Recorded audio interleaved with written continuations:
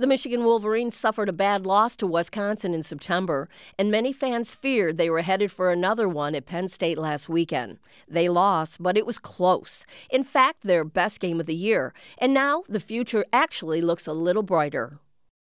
The Michigan football team entered this season ranked 7th nationwide and were picked to win the Big Ten title. With a lot of good players and coaches coming back from a 10-win team the year before, it made sense. But on the season's first play, senior quarterback Shea Patterson injured his oblique muscles and took weeks to fully recover. The offense and the team's new offensive coordinator, Josh Gattis, struggled right along with him. The Wolverines needed double overtime to put away Army before being blown out against 13th-ranked Wisconsin. How bad was it?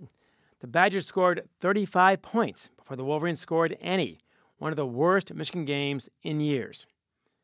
After the Wolverines bounced back with 3 wins, including an impressive defensive effort against 14th-ranked Iowa, it set up a duel with 7th-ranked Penn State. The Wolverines were 9-point underdogs, which reflected their falling stock. That seemed optimistic when the Wolverines fell behind by 3 touchdowns, just halfway into the second quarter.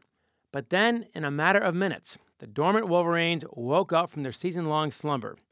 Michigan's defense smothered Penn State, while Michigan's offense finally figured out what it had been trying to do all year and scored 3 touchdowns. In the game's final minutes, with Michigan down 28-21, the Wolverines had the momentum and the ball on Penn State's 3-yard line. When Patterson's first receiver was covered, he quickly threw to his secondary receiver, Ronnie Bell, who was wide open in the end zone. Patterson's pass was perfect, but the ball went right through Bell's hands. He collapsed to the ground in despair. The TV cameras later showed him on the sidelines in tears, prompting more than a few fans, who must have been raised by wolves, to send him nasty messages on Twitter. Fortunately, a large contingent of sane human beings responded by defending him. The bad news for Michigan fans was obvious. In a big game, Michigan had once again fallen far behind. But unlike against Wisconsin, this time the Wolverines fought back and dominated the second half. In fact, they finished with a third more yards of total offense and almost twice as many first downs as Penn State, easily Michigan's best half of the entire season. It is rare for Michigan fans to feel better about their team after a loss than before it, but that seems to be the case this week.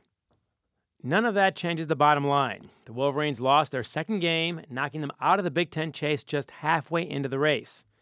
Michigan has 5 regular season games left, 2 against top 10 teams, plus rival Michigan State. The Wolverines could easily lose 3 more to finish with a discouraging 7-5 mark.